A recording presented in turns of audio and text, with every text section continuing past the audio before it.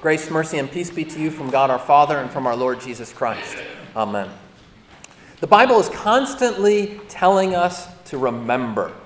It's right there in the Ten Commandments, third commandment. Remember the Sabbath day by keeping it holy. When God brings his people out of Egypt into the promised land, he says, remember that you were slaves in Egypt. Remember that I am the Lord who brought you out of Egypt. So all throughout the scriptures, in the book of Psalms, if you look just in the book of Psalms, it's there again and again and again. For instance, Psalm 105 says, remember the wondrous works that God has done, his miracles and the judgments he uttered. Remember, remember, remember. And of course, that theme really culminates in the New Testament on the night when Jesus was betrayed at the Last Supper, when he gave us this gift of the Eucharist, and he said to his fellow disciples, he said to them, do this in what? Remembrance of me. Remember, remember, remember. Which makes the theme that came out in today's texts kind of surprising. We heard it there in Isaiah. God says through Isaiah, remember not the former things of old. Which kind of makes me think of what kids used to do when I was in middle school. Remember, not. Or even Paul says it even more straightforwardly. He says, one thing I do, forgetting what is past, I strain to what is ahead. Remember is constantly encouraged in the scriptures, but here we're told to remember not, even to forget. Why would there be this seemingly contradictory command here? What could be the value of forgetful faith? Well, to explore that question, I want to go to Paul, or as he was originally known as, Saul, and some of his own autobiography. We heard a reading from Philippians chapter 3, and right before that section, Paul gives some of his autobiography, some of his background. See, Saul, before he ever became Paul, had one goal. He had one goal, which was to attain to the resurrection of the dead. And you might think, well, resurrection, that's a Christian theme. That's not a Jewish theme, right? Why would Saul the Jew care at all about resurrection? But in fact, that's there in the Old Testament already. For God's Old Testament people, resurrection already was the goal. This is a theme that runs throughout the scriptures and not just in the New Testament. And so Saul, as a faithful, devoted, committed Jew, had this goal, the resurrection. So how is he going to reach that goal? Well, that's why he sought to kind of pile up his spiritual portfolio.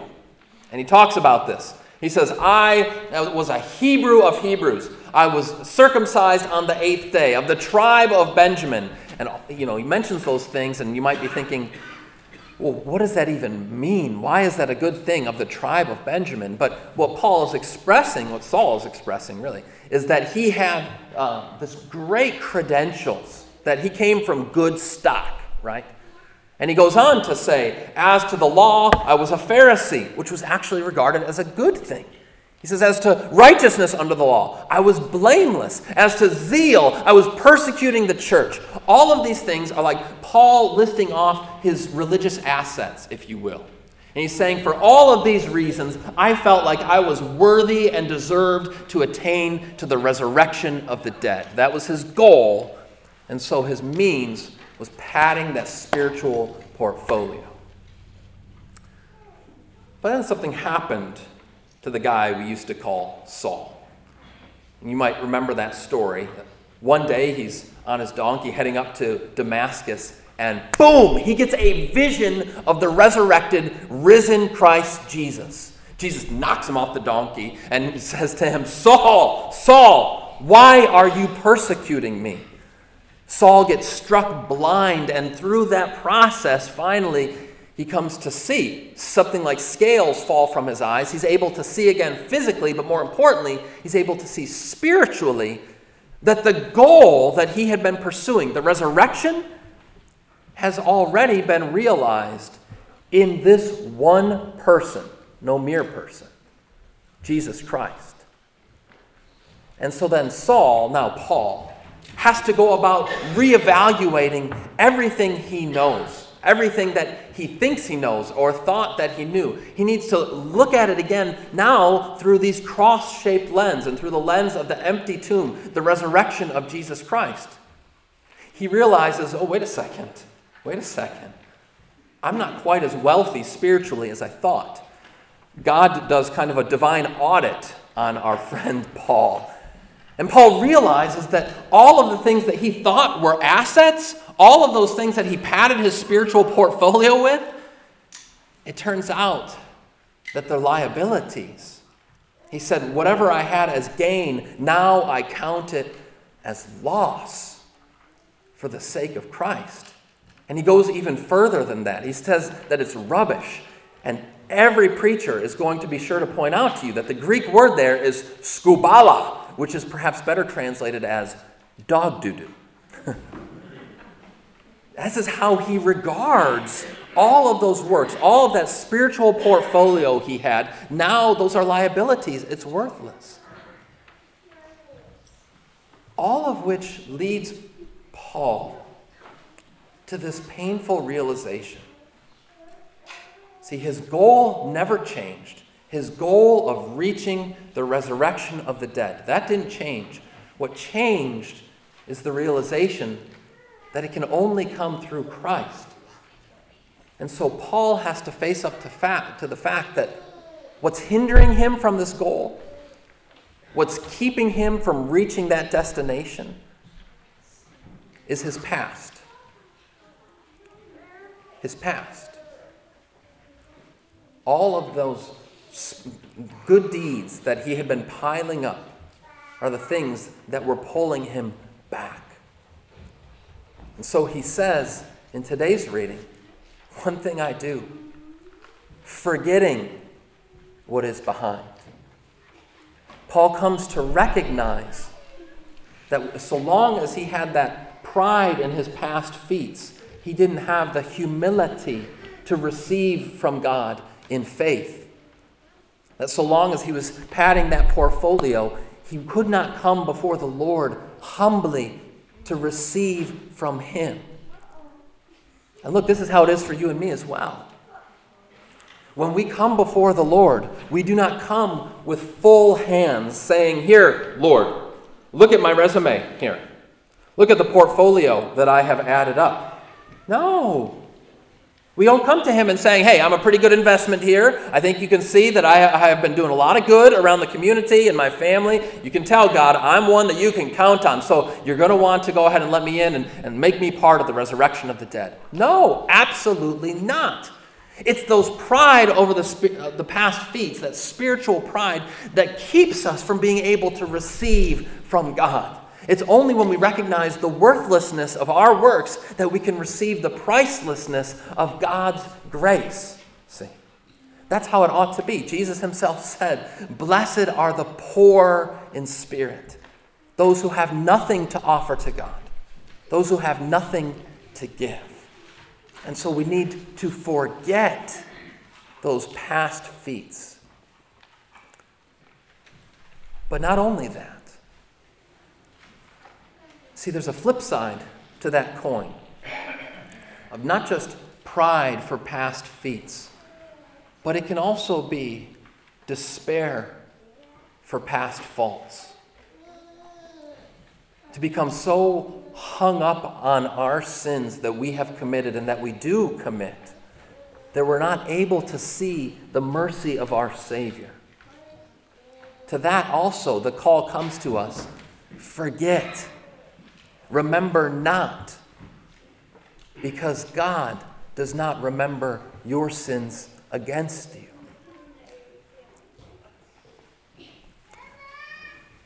There's an author by the name of Brennan Manning. He tells a story many years back, out west somewhere.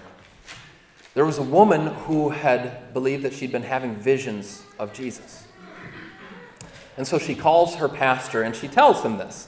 Pastor, I'm having these visions of the Lord. And the pastor is a little bit skeptical, right? You're going to tell me you're seeing the Virgin Mary in a piece of toast also?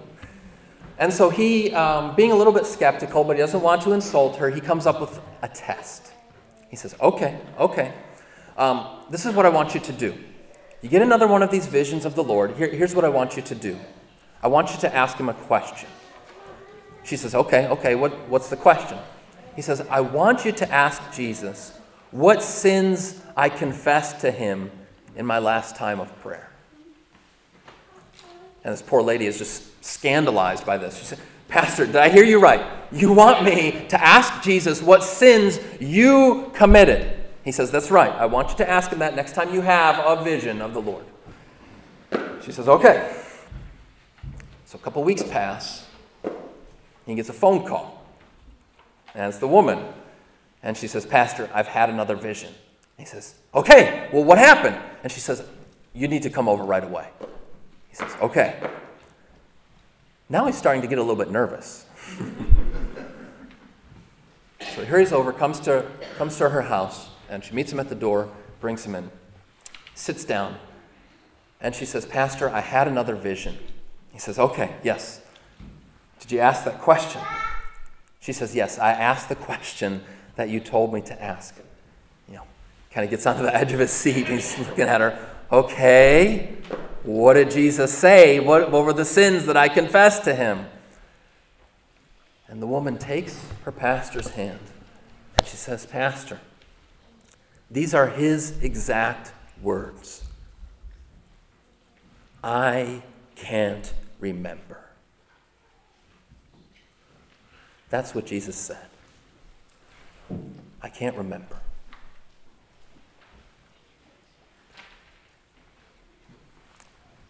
I've had people say to me many times over the years, Pastor, I can forgive as best as I can forgive, but I can't forget. Part of our human frailty, we struggle to forget the sins of others. And then we think, well, God must be like that too. He puts up with me, he forgives me, but each time when I come back to him, he says, oh, you again. Really? That sin? Oh, okay, I'm God, I guess I'll forgive you. We have this sense, in other words, that God might forgive me, but he does not forget those sins. That he's still piling it up, holding it against me until one day maybe the dam is just going to break. There will be one last straw that breaks the camel's back, and he'll say, enough with you already. I don't want to have anything to do with you. But listen here. Hear me now, friends. That is not the case. God forgives and he forgets. It says in the book of Hebrews, I will be merciful toward their iniquities, and I will remember their sins no more. God has forgotten as he has forgiven. He does not hold your sins against you. Indeed, he cannot even remember them. Don't degrade what Christ has done for you. Don't think that there is so much weakness in the cross and in the empty tomb that your sins are still being held against you. When Jesus said, it is finished, there was no asterisk or fine print. Can I get an amen? It is finished. Your sins are forgiven and forgotten. Believe it. And when we believe it, when we have this mindset of forgetful faith, it changes the way that we live. We heard it in Paul in the last part of that reading where suddenly Paul kind of turns into the coach. And he's kind of coaching us, and he's saying, so this thing I do, I've got my goal up ahead of me of the resurrection. One thing I do now, forgetting what is past, I strain toward what is ahead. He's encouraging us, spurring us on, saying, okay, leave those things behind. Those failures, those sins, they don't define you anymore. The things that you did and the things that were done to you, that's not who you are. Who you are now is a forgiven, baptized, redeemed child of God. Go forward in that confidence. Humor me for a minute to bring up some MSU basketball. I know the wound is still fresh. But I read a beautiful story this week, going back to last week's game against Duke. And in the last minute, Spartans are down by a point, and Tom Izzo calls a timeout. And they get into the huddle, and Kenny Goins, the senior forward from Troy, He had missed several defensive assignments. He had been breaking shots. He'd been getting blocked by that giant of a man, Zion Williamson. Basically, he'd been messing up royally and had been kind of down on himself and wondering if he had what it takes. But Izzo takes him aside, and his message to him is this: look, yes, you have messed up, but it is in the past, and we have still got a game to win. And if you watch that game, you know what the rest is history. He hit that shot. They won the game. It didn't work out last night, but that's okay. But see, in the life of faith, you need to be forgetful in this respect, because you will fail, you will fall again and again and again. There will not come a day where you think, I don't need God's mercy anymore, where I have gotten beyond that. We always do. We always come before him with empty hands, with no works of our own. But then, forgiven, freed, redeemed, we press on, not to pad our spiritual portfolio before God. He doesn't need your works. But you know who does? Your neighbor. Others need those acts of love and service. So don't dwell on that past, whether it be pride over your past feats or despair over your past faults. You are forgiven. Your sin is forgotten. Never forget it. Amen. May the peace of God that surpasses all understanding keep your hearts and minds in Christ Jesus. Amen. We stand to sing.